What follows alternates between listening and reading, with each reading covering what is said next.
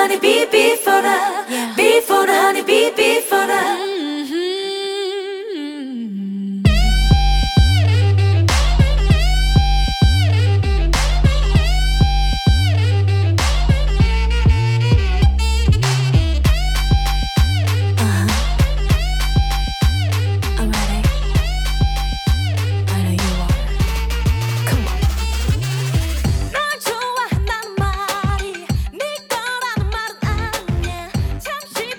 This is KSQD, Santa Cruz, 90.7 FM, community radio for the Monterey Bay.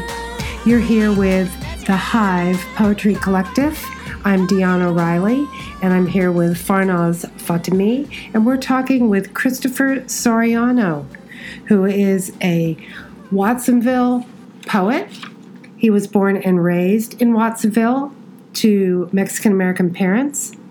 He attended Cabrillo College and then went on to UC Santa Barbara. And then he commuted from Watsonville to get his MFA in writing from the University of San Francisco. His work has appeared in the Portugal's Review. He is a contributor to Watermelonin, an online literary magazine that champions the work of people of color. He's a writer for the LA-based production company For All Media Productions, and he is currently working on his first novel. Welcome, Christopher. We would like to have you start, if you wouldn't mind, by reading a poem for us, and we'll get started that way. Certainly. Thank you for having me here. All right, so this poem was previously published in the Portugal's Review last year, and it's called The Body Hangs. It hangs in the living room, the body but not the soul. The soul left a long time before the body found the rope on sale at the local hardware store, a Home Depot where the undocumented waited outside and pleaded to help con lo que usted requiere. The body drove home and made sure the dogs were walked and fed before tying the noose around its neck. Had the soul been there, it might have hesitated after kissing the dogs goodbye. Considered the possibility of them resting beside their tombstone out of the mysterious love and loyalty, though maybe just love, present only in dogs. The soul might have shed tears and chosen to live out of the premise that life was worthwhile. But the soul was not present by then, only the body. And the body did not care who would walk in on it, floating above the tip table. It only hoped that the one forced to cut it down would have enough sympathy to prepare a proper burial and house the dogs. Is there anything you would like the audience to know about this poem? Anything especially important that you think the audience should know about this poem before we talk about it a little bit more?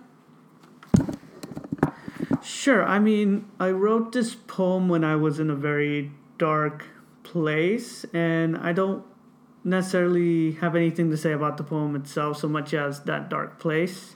Particularly for those who are struggling with mental illness, I highly, highly, highly implore you to go seek help. Well, when I read this poem, first off, I think that the opening line is killer. It hangs in the living room. And with the title, The Body Hangs, we immediately see that body. It's quite a stark opening. I can see why it got picked up by Portugal's Review. But it really feels like it's about alienation, marginalization, and the unsupported body. Would you say that's accurate? I'll let the readers decide that. I like that. I like the more wide-ranging, unsupported body that you said, Dion, because it's not that can apply. That can be figurative and literal. Mm-hmm. The body hangs. There's some really great, just very quotidian, everyday details in this poem. The local hardware store, the Home Depot. And then you have the undocumented waiting outside and pleading con lo que usted quiere. And those people are outside. They're marginalized and they're pleading. So I feel kind of a relationship between the speaker and the world there. I mean, when I wrote that little detail, I thought about struggle, particularly about the struggle that the narrator is going through mentally, and the struggle that somebody has to go through economically, financially, physically. And I wanted to prove that stark difference that you're right. Partly it is about alienation, because when one is in a very dark place, they don't see anyone else around them. They tend to isolate themselves. And those little details that could possibly bring someone to connect with others, to sympathize with others, to empathize with others, is lost on them. Except the dogs remain. It seems to me the dogs are that one connection that doesn't go away for the alienated narrator and the body and the people left behind as well. Yeah, he says, though maybe just love present only in dogs. I see in other places in your work a relationship between the inner state of mind and the political and civil nature of the world around the speaker. I see a real relationship of that in your poetry. But there is sympathy. There is, I mean, the light in the poem is the call for sympathy and empathy. Another great detail is the tipped table. Only the body, and the body did not care who would walk in on it, floating above the tipped table. The tipped table is sort of like a metaphor for the off-center world, the world that is not working. At the end, you have a reference to a proper burial, and you're hoping that whoever finds the speakers, it only hoped that the one forced to cut it down would have enough sympathy to prepare a proper burial and house the dogs. That's pretty poignant ending there. I felt a real relationship to the undocumented who are outside of the Home Depot, and the desire on the speaker's part that people would have enough sympathy to care for the dogs who are earlier presented as objects of love.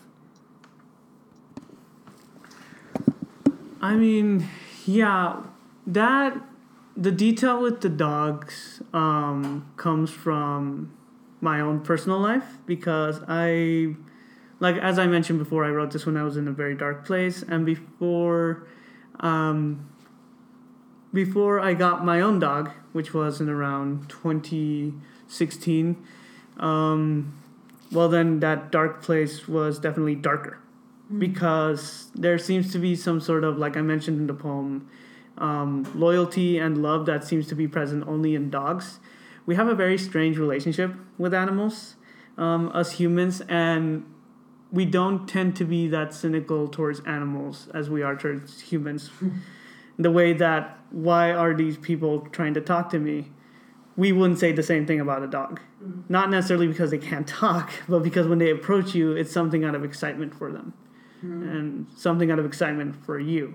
So what I wanted to illustrate with that detail was that if there was anything that would have held the body back, the soul back from committing that act, it would have been something unconditional, which is the love that comes from a dog. Yeah, but for me, your poem too is larger than that. Like, it carries out into society from one another and the people that are marginalized around the Home Depot. It's really quite lovely. It's the call for love in the poem. So you grew up in Watsonville, and do you feel like your place of origin, your family of origin really affects your poetry? Does the landscape there affect your poetry? Does it influence your writing in any way? I feel like it influences my fiction more than my poetry. My poetry tends to be very personal, whereas my fiction tends to, I don't want to call it political because I don't necessarily consider myself a political poet, a political writer, because I fear writing a manifesto over a story. So, but it's political in the sense that it is politically aware of things that are happening, such as in this poem, it was politically aware that there are undocumented people outside of Home Depot trying to get a job because they can't get a job elsewhere, because they still have to feed their families. And the political aspect of that also being that this narrator who has isolated themselves can't seem to see that and can't seem to find a cause to fight for it. So, but in terms of growing up in Watsonville, I mean, yeah, I think everyone is affected with where they grow up. And for me, it was a predominantly Latinx community where I would actually hardly see any white people unless I came to Santa Cruz, because over there we seem to be in a kind of a segregated county where there's more Latinx and people of color in Watsonville, because it's also a little more affordable there. Do you live there again at this? No. I currently live there right now. Yes. So, do you think what do you think that's meant to you to return to the place that you grew up? It's because I'm a millennial, and millennials can't seem to afford their own rent.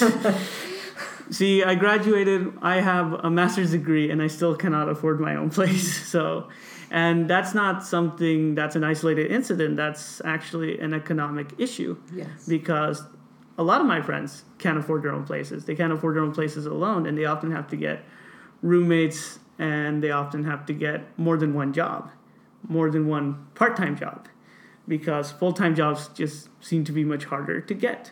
So I'm currently living in my parents' house. I plan to move out soon, but yes, that is what is going on right now. The point that for me to return to my hometown is mostly economic. Although at the same time, I will say that it's kind of personal, because I'm one of the few from Watsonville, I assume, who actually has an MFA in writing. So what I do find is that when I tell people that I have an MFA in writing, they tend to ask me, they tend to come to me and say, well, I have a book in mind. You know, I'm also a writer. So it kind of just opens up the conversation to, and particularly in Watsonville, to people of color who never considered themselves that they could be writers. Because a lot of the published industry is white, particularly old white and male. And very East Coast. Yes. Too. Yeah. Yes, they're one of the greatest things about, I think it was around 2 years ago when Jasmine Ward won the National Book Award for Sing Unburied Sing. And that was the second time that she had won it. The first time was for Salvage the Bones. And she's not a white male author from New York. She's from Mississippi. Yes. She's female, and she's black.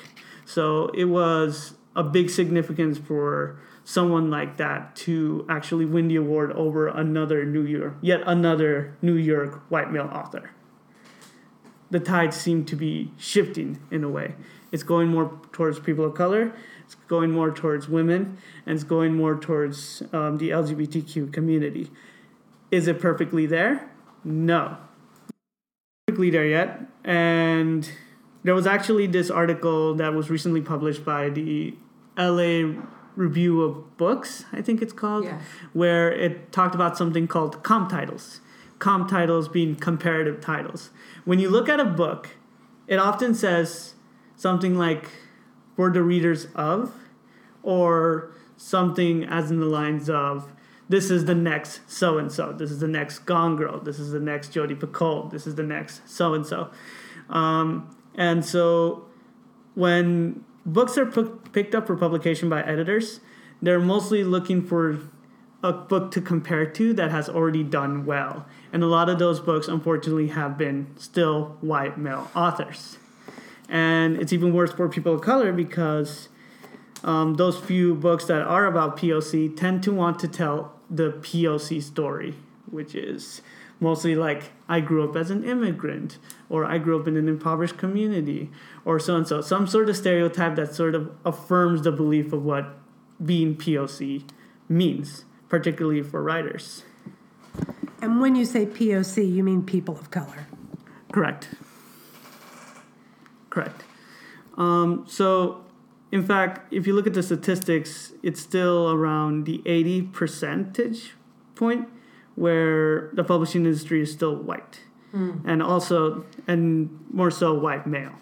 So that is still an issue that we still have to address, and I'm hoping that with people like Jesmyn Ward's, women, people of color, LGBTQ, the more awards that they receive, the more recognition that they'll get, so that people can start actually investing more in these authors to diversify the industry. So what you'll get will be, this is the next Jesmyn Ward. Yeah. So every time one person breaks through, it starts a trend, starts a little trend. Well, at the same time, we don't want to keep comparing the same author, because how many movies by black filmmakers are we going to keep comparing it to Get Out? How many to Sorry to Bother You? There's going to become this pattern where you're going to keep seeing more POC being compared to one title alone. So you don't necessarily want to have, this is the next Jesmyn Ward. You want to have, this is the first so-and-so. Yeah, we want people to be thinking outside of the box. Well, maybe we should talk about some of your influences, some of your favorite writers. Can we all? I would like to hear how you started writing before we get to, unless they're related. The two questions could be related. And so you can answer either one first. But it would be nice to hear how you started writing, whether it was poems or fiction or both, and so what got you to be thinking about making words.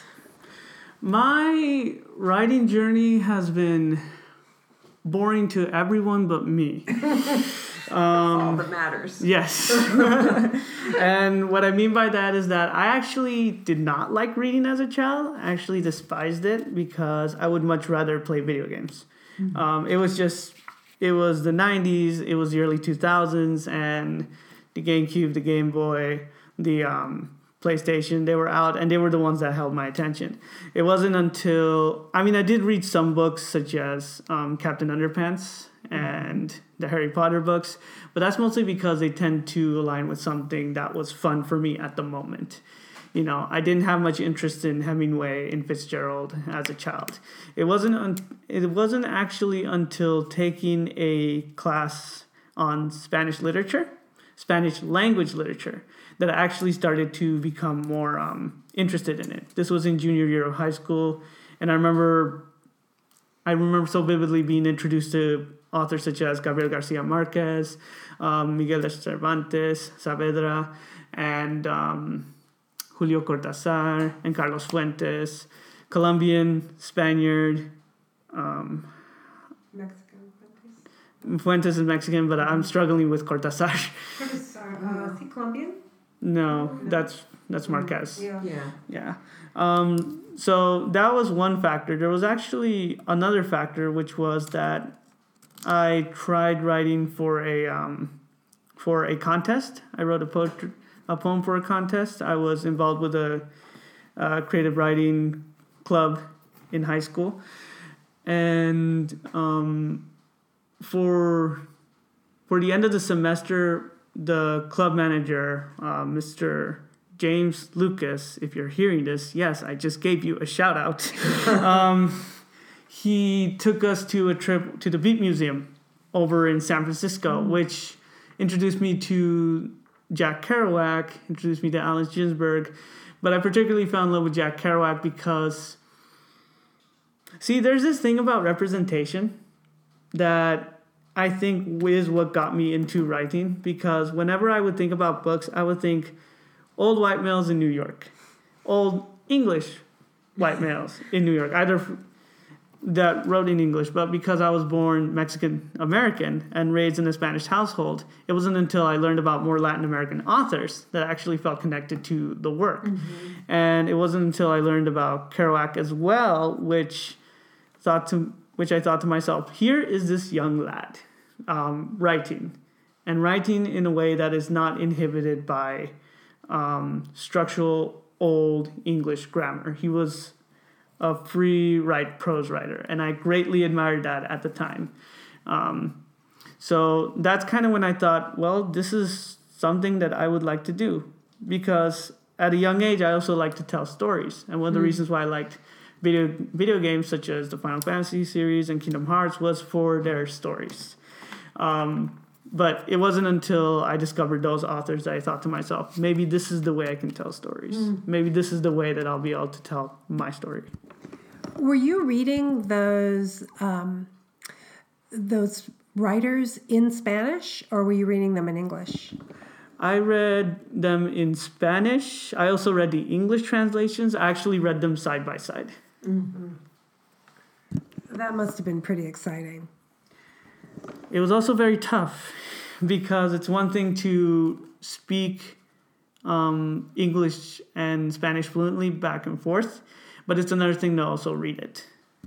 Especially when you're reading something like Gabriel Garcia Marquez. I mean, he's using such vernacular and unusual words. So, and there's so many variations in vocabulary across Spanish that you probably learned a lot of new words that way. But that must have been pretty exciting to discover that work as a teenager. Was that at Watsonville High? No, this was in Pajaro Valley High School. And was this an AP Lit class? It was an AP Spanish literature class. And learning about Jack Kerouac and the beat writers was more of a extracurricular. It was a creative writing club. So we talked a little bit about their early influences. I'm assuming that you have current influences, people you're reading that make you want to keep writing. Could you tell us about some of those? Sure, I actually brought a list. I have this challenge that I make to myself to read at least 50 books a year. It's part of the Goodreads challenge. You just set your time, your limit there. So, but mostly I've been reading a lot of people of color, because I'm trying to kind of decolonize my reading list. So some authors that I've been reading have been like Roberto Bolaño, Celeste Ng. I already mentioned Jesmyn Ward before. Hanya Yanagihara, who's the one that I'm currently reading. Alice Munro, although she's not POC. Kazuo Ishiguro, he is. Haruki Murakami, and Kim Young-ha, among others. Those are, I think, all fiction writers now. Yeah, I mean, for poets, I was actually thinking of sharing some poets that I've found very helpful to me, very influential, such as Jay Hopler, such as Douglas Manuel, Tracy K. Smith, and I think my favorite, Solma Sharif. Oh, yeah, she's wonderful. Do you read both poetry and fiction in an ongoing way? I tend to switch, which is to say that if I read fiction now, I have to read nonfiction later. Then I have to read poetry, and then I have to go back and forth and forth. Would you like to read a poem from one of those poets that you brought, to something that might represent what you like the best about what they're doing? Maybe from Solma Sharif's book. That's Look that you brought, correct? Yeah, that's probably one of my favorite collections of all time. I actually got to see her read over in the University of San Francisco. She was one of the guest poets there. And the way that she read, God, I love her. The way that she read was just so incredible. Because to say a little bit about this book, Look by Solma Sharif, it has to do with vocabulary, particularly the dictionary of military and associated terms from the United States Department of Defense. So it has to do with war, and it has to do with the language that we use to address war. So one of the poems I'm going to read is about a casualty, but how she addresses that is just incredible. So, before you read that poem, can we just say that this is KSQD 90.7 FM, And this is the Hive Poetry Collective. And we're talking with Christopher Soriano, a Watsonville-based poet. And this is Deanna Riley and Farnos Fatemi. And Christopher is about to read from one of his favorite poetry collections. I do not think that this poem actually has a title. It's more of a just they're in the collection poem. But I will do my best to read it anyways. Daily I sit with the language they made of our language to neutralize the capability of low dollar value items like you. You are what is referred to as a casualty. Unclear whether from a catalytic or frontal attack. Unclear the final time you were addressed, thou, beloved. It was for us a catastrophic event. Just destroyed. Died of wounds received in action. And yes, there was early warning. You said you were especially scared of mortar rounds. In execution planning, they weighed the losses, the sustainability, and budgeted for X number. They budgeted for a phone call to your mother and weighed that against the amount saved in rations for your taste and your taste for cigarettes and the tea you poured your boys and the tea you would have poured me approaching hello. The change you collected in jars, jumping a bit as the family learns to slam the home's various doors. So what I hear in that is people being turned into commodities and being dehumanized and subject to the results of war. It's major themes of the book overall, I think. It's a very powerful collection. It's somehow dark and human and horrible, and I couldn't put it down. I don't know if you felt the same way, but it's so dark, but I could not stop reading. And I think that's part of her brilliance is the human the human doesn't go away despite these attempts to dehumanize. Very everyday vernacular, very just like people talking, the way they talk to each other, very accessible that way. Yeah, I mean, one of the reasons it was one of my favorites was because of the way she read it. She read it in a very deadpan way, very blunt, which kind of goes to show like how the language is used, as you said, to dehumanize.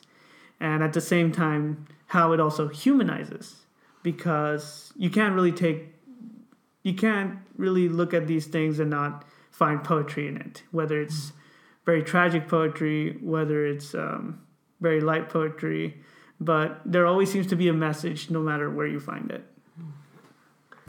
It felt kind of syncopated, too, in terms of the bluntness of the language. It had like a sort of a syncopated beat to it, almost.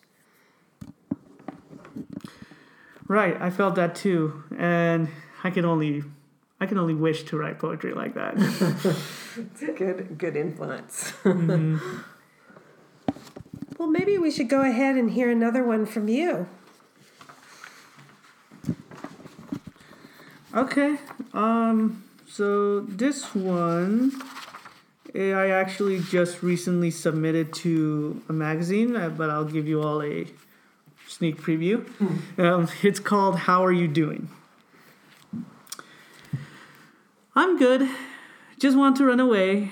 I've been feeling a little weird as in dreadful, a black hole forming near my heart that stops the light from flowing through me. I was thinking about my friend, the dead one across the ocean. No time to mourn, because I've been swamped with work, drowning in it, doing what I can to ignore my shallow breathing. Deaths of global citizens, the hour by hour the country descends into lunacy and sorrow. Look at these headlines. Look at this paperwork.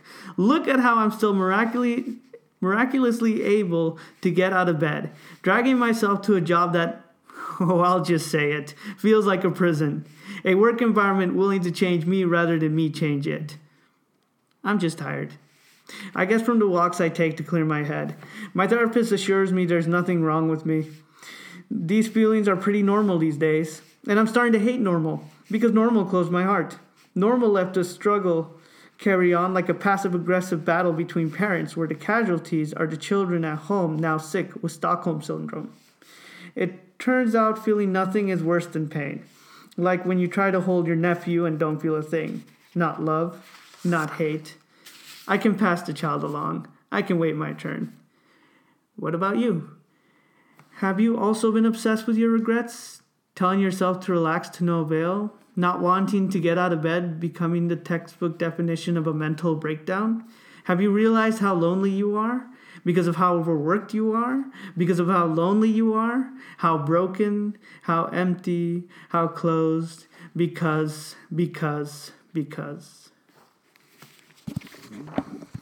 Thank you. Well, before I talk about this, I'd just like to ask you again, is there anything in particular that you would want people to know about this poem? I made a reference around the beginning where I talked about a friend of mine who passed away across the Atlantic Ocean. And she passed away in England. And I was not told the news directly. More, I found out about it through social media. And one of the things that particularly sparked me to writing this thing was because I was never given any time to mourn. I remember finding out the news at work, and which is kind of comes across when I say about how overworked you are. And I kind of found that both... I found that both relieving and not because obviously these feelings are pent up inside me, but at the same time, I didn't want to have a breakdown in front of the students where I was teaching.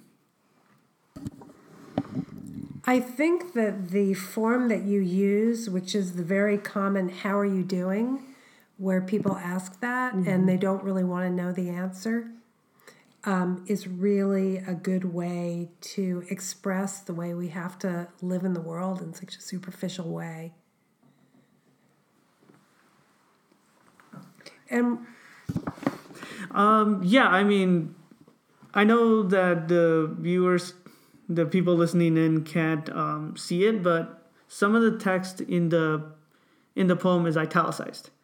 And the reason for that was because when I first thought of this poem, I wanted to make it seem like text messages that someone would respond to and the thoughts that would be behind them. For example, whenever, when obviously, just like you said, it could be a very superficial sort of existence where somebody could ask you, how are you? And you just say, I'm good, but you're not good. You're trying to hold a lot of things in. And unfortunately, some of those things could get out through passive aggressiveness. because how often are we all completely feeling good? You know, I mean, we always answer, fine, thank you. My mother trained me to say, fine, thank you. How are you? But, you know, the truth is that feeling completely 100% fine is not something that happens very often. Right. There's usually something, the bills, the insurance, there's usually something that is not so great, but you can't talk about it. Right, and in the second half of the poem, the narrator refers to being assured this is normal to feel these things. The therapist assures him, but it's that we need to be assured that we are trained to pretend otherwise. Yeah, we need a professional to tell us that we can't feel great all the time. Yeah. That's amazing. I mean, I have a lot of thoughts about therapy, particularly because I've been going through therapy for a very long time. I'm still going to therapy. And one of the things I find is that I find it very relieving because it's very sad when you say there's some things that you cannot tell the people you know because of the biases that that could come up when you tell them about it. You could talk about your mother to your friend, but the friend might have known you for years, so you can't necessarily trust that they'll have an unbiased opinion on what you're going through with your mother.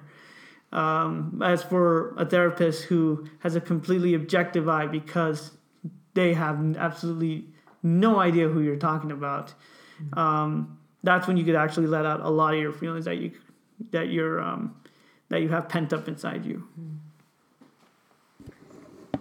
The way you talk about society here, you kind of talk about society as if it's a little bit of a dysfunctional family.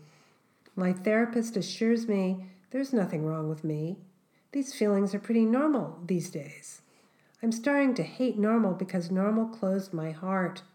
Normal left the struggle carry on like a passive-aggressive battle between parents where the casualties are the children at home now, sick with a Stockholm syndrome.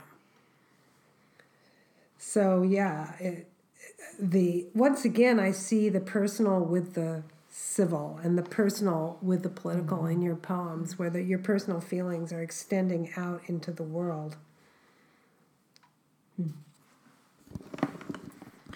Yeah, I mean, when is anything not political? To be honest, your very being in one of the most powerful economic superpowers is political. Your skin tone is political. When you think to yourself, I don't really see politics, that means that it's just not affecting you. And so, it's not affecting the right to your body.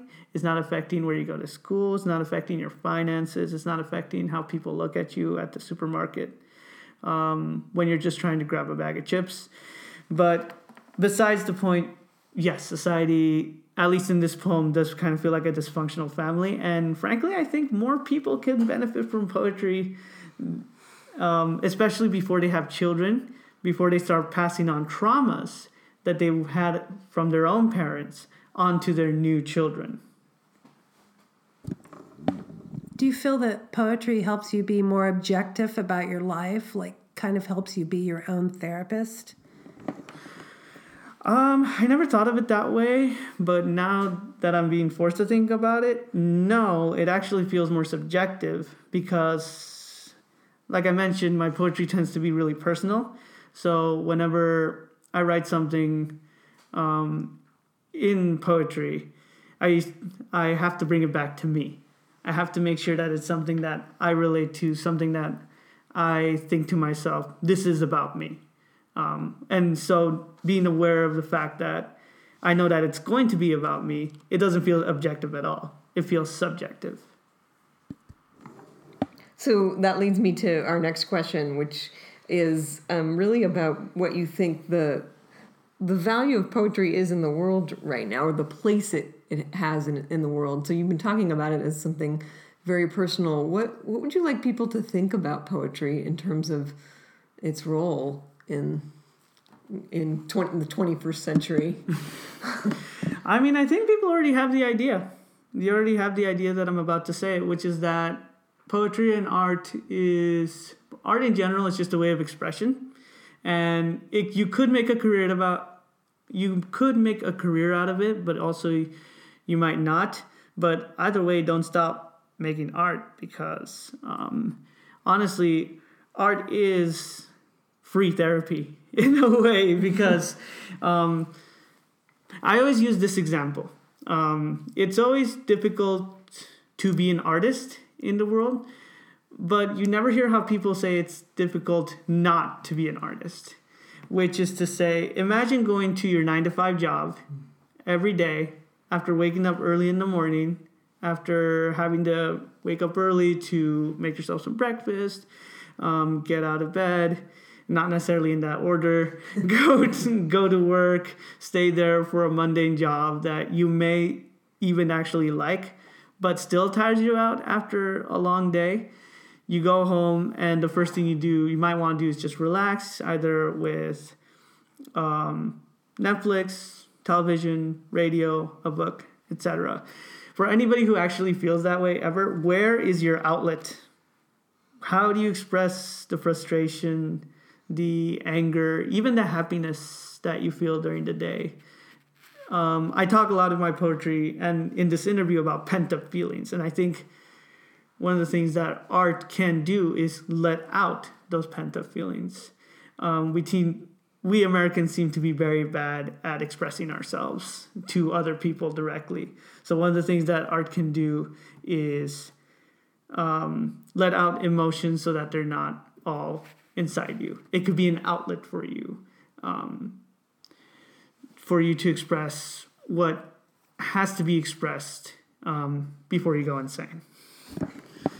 So, now living in Santa Cruz, I don't know too much about the art scene or the poetry scene in Watsonville, but you mentioned before the show a few places where people can study writing. Is that so in Watsonville? There's currently only one place like that, and that is over at the Digital Nest, which is in downtown Watsonville near the Cabrillo College Center.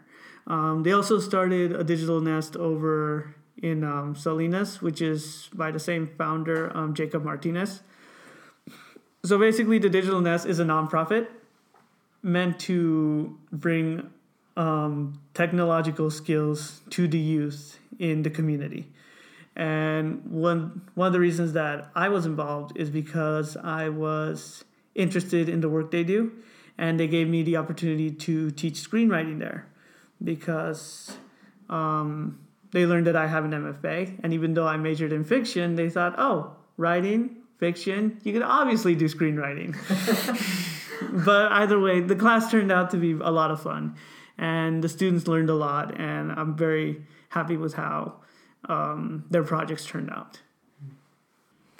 If you just tuned in, you're at KSQD, Santa Cruz, 90.7 FM, community radio for the Monterey Bay. And this is the Hive Poetry Collective.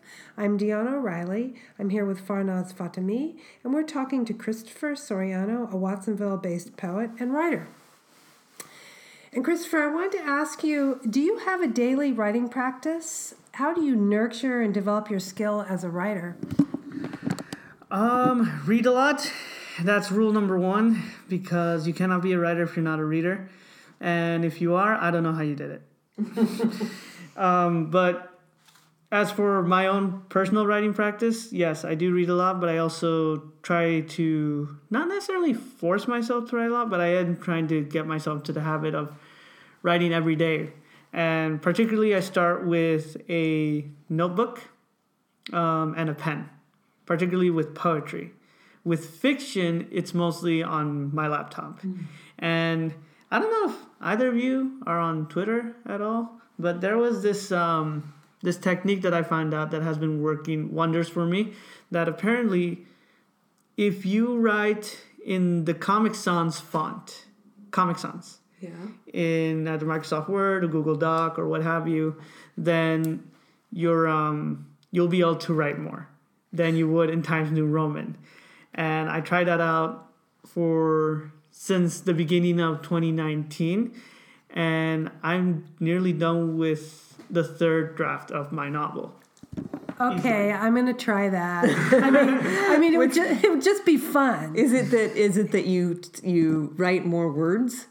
That's the theory, is that if you write in that font, you'll write more words? Yeah, I mean, and I think you do. I do write more words. In the first week, I wrote 9,000 words plus. But I think the psychology behind it, which is the way I can also work better on a notebook when I write poetry, is that it doesn't feel like the final product. I see. When you write in Times New Roman, because it's one of the most commonly used fonts in the industry, at least when you're submitting and giving final drafts, then you tend to think, okay, this is it, it's over. I don't have to do anything else with it. And one of the ways that I try to combat that is to print out my work, take it with me to a cafe, and scratch it up as much as possible. And from there, I try to retype it with the work in hand on the side. Mm-hmm. Retype the words, looking at the notes that I took while I was scratching it up, and then do it again. and again until I kill enough trees to make sure that the manuscript is perfect. So those poems you read today, how many drafts do you think they went through? I have a quick confession about The Body Hangs. This is actually the first draft. And I was actually, when I submitted the poem to the Porter Gulch Review, it was actually a bit of a shelf poem because I had written the poem in a notebook before, but then I just translated it onto a Word doc. And at the time, I knew about the Porter Gulch submissions deadline coming up. So knowing that the deadline was coming up, I thought to myself, okay, I want to submit something, but I'm also on my last semester of grad school, which means I'm working on a thesis, which means my novel. So I don't have much time to do anything. So I kind of just looked into my poetry files, found one poem, just grabbed it, put it in an email, and submitted it, and thought to myself, well, at least I tried. Well, it's pretty funny that you feel like that's a confession, like that's a dirty little secret. Yeah, that doesn't happen very often that you are able to. That's a very rare event. Yes. Mm-hmm. But as for every other poem that I brought with me today, every other one, they're at least in their third draft. So, were you going to say something? No, you're on. So, would you read us one more poem today? Great. You can pick whichever one. I'll start with one that I've been working on for a while now. It's called Existence. Existence. I sit here with my pen in hand, cracking the code to my existence. Dear pen, give me the poetry to crack the code to my existence. Don't let me exist without purpose. I write the pointless things. The world outside my windows are burning under the heat of our cruelty and indifference. I write the pointless things of love and acceptance in times of hate and bigotry. I discover myself in words over and over. I find no purpose to this other than my own pleasure, my own peace against the backdrop of this earth. Existing is exhausting. Moments begging for your participation, your take on who you are and who you want to be. I sit at my desk trying to figure it out myself. Chaos my therapist has yet to decipher for me, blaming my parents, trauma society's had impeded on me. Tell me, society, do I live as my existence demands? Am I that which I wanted to be? Or have I exhausted my resources and become something else entirely? Give me the pleasure of figuring it out. Give me the pleasure of poetry. I guess that's a little Ars Poetica, a poem about poetry. I really love the line, I write the pointless things. But there's some irony there because they're really not pointless. Yes, and then it's followed by the observation about the state of the climate. And then it's also about love and acceptance and writing words over and over. So it's all these, the big and the small. Yeah. And how true, existence is exhausting. Moments begging for your participation. That's just sort of like guilt. Like, am I doing enough? Like, what am I, I'm just sitting here, but I got to do something. Moments begging for your participation. Could you tell us where this poem came from? My notebook. I mean, I was reading a poetry collection by Roberto Bolaño, which is the Unknown University, and I kind of wanted to try out his style, and so that's where the style comes from. It comes from that book, but the subject matter it comes from. There was something that I read online about how privilege works. Privilege works when you don't have to justify your existence to anyone. And, you don't have to justify your rights. You don't have to justify your being in the country, your right to be who you are, your gender, your sexuality. When people, I don't know if you've heard the term, it's not my job to educate you, because, and it isn't, because when you have that job, that means you are exhausting yourself by having to explain why you are the way you are over and over and over again, which comes from the whole existing is exhausting. Just the whole idea that I'm allowed to be here, especially if against this political climate, is exhausting.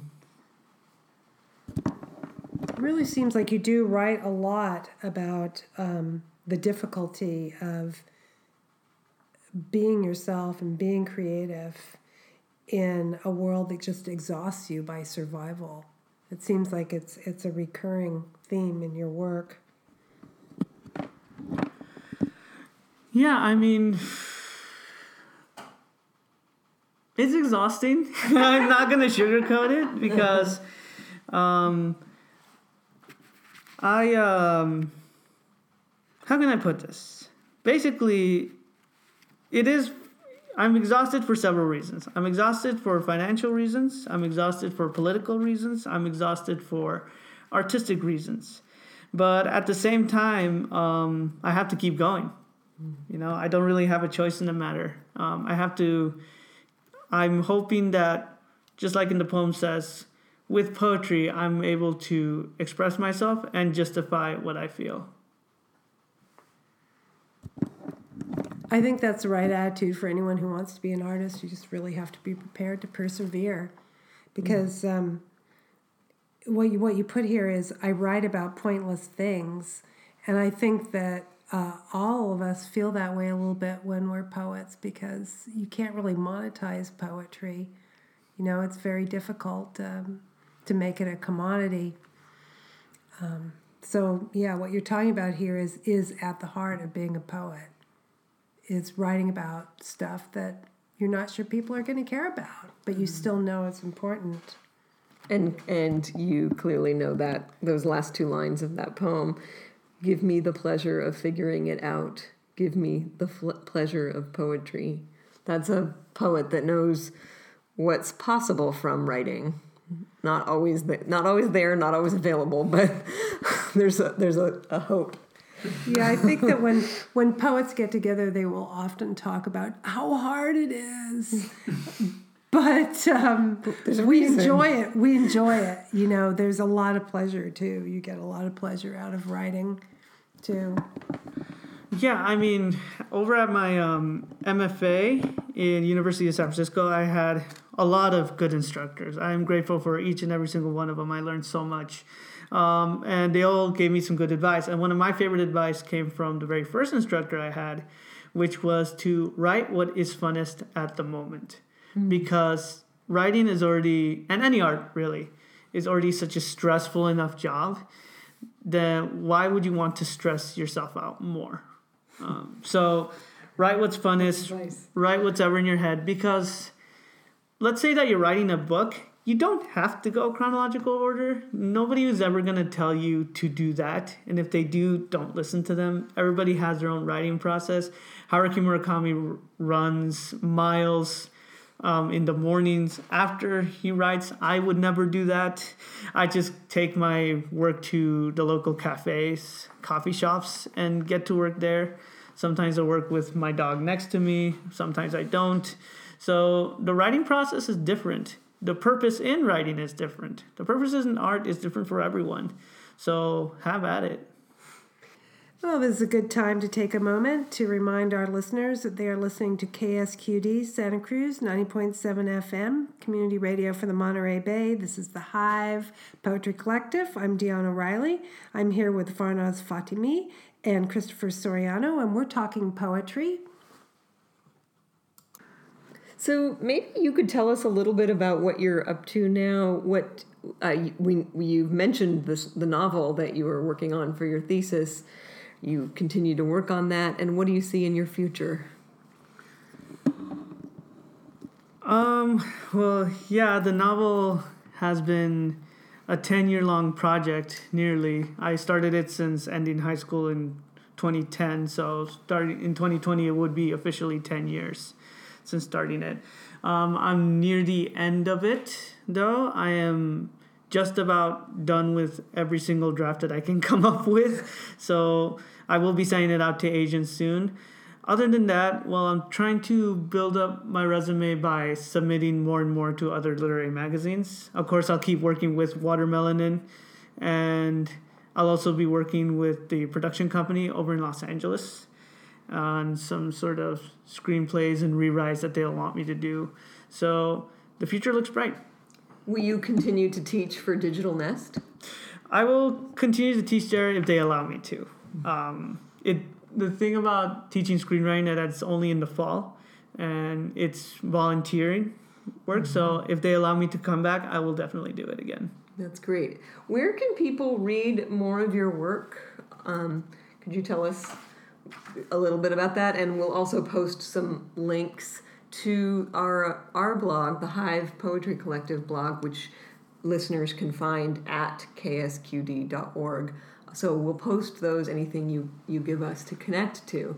But why don't you tell us where we can look for them? Sure. Well, you can find me on Twitter and Instagram. My handle is the same. CH Soripalma. I'll spell that out. CHSORIPALMA. And that's for both Twitter and Instagram. As for my work, obviously the Porter Gulch Review. I also have a blog which I will give you the link to. Great. And also you could read some work from Watermelonin. Some of my work on there and some work from the other contributors. And I'll give you the link to that website as well. And how often does new work show up on Watermelonin? Is that a quarterly? Is that more often? Is it constantly being updated? It's constantly being updated. It doesn't necessarily have a schedule of when things pop up. But great. Yeah, things do pop up. Sounds like a good place. Yeah. It is. Good. Thank you. Of course. Thank you. We'll end the show today, if you wouldn't mind, with the last poem that you brought with you. Once again, this is Christopher Soriano. You're listening to the Hive Poetry Collective, KSQD Santa Cruz, 90.7 FM. Christopher, thanks again for being our guest today. And go ahead and introduce your last piece. Thank you. It was a lot of fun being here. And for everyone listening, this is my last piece. This one's called Urik's Skull. I want to find Urik's skull and crush it like the eagle did the snake on the cactus. Let travelers find me beating it up and build an empire over that fight with death. Thank you, Christopher. Wonderful. Thank you, everyone, for tuning in to the Hive Poetry Collective on KSQD. Stay tuned for the next show tonight, Cephalatron with Rick Kleffel. Be sure to come back next Sunday at 8 o'clock for more poetry, more interviews. Be for the honey, be for the.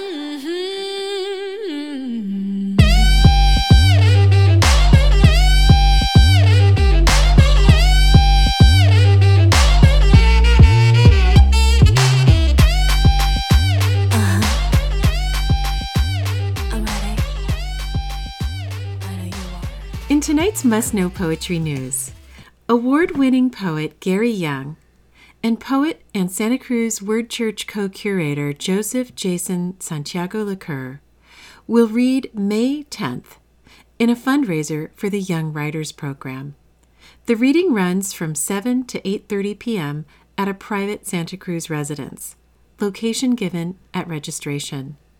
Suggested sliding scale donation of $10 to $50 is asked to help support the Young Writers Program. Light snacks will be available. Drinks will be available for purchase. Condor's Hope Winery will provide wine. Register to attend at eventbrite.com. Seating is limited, so I'd go ahead and make your registration soon.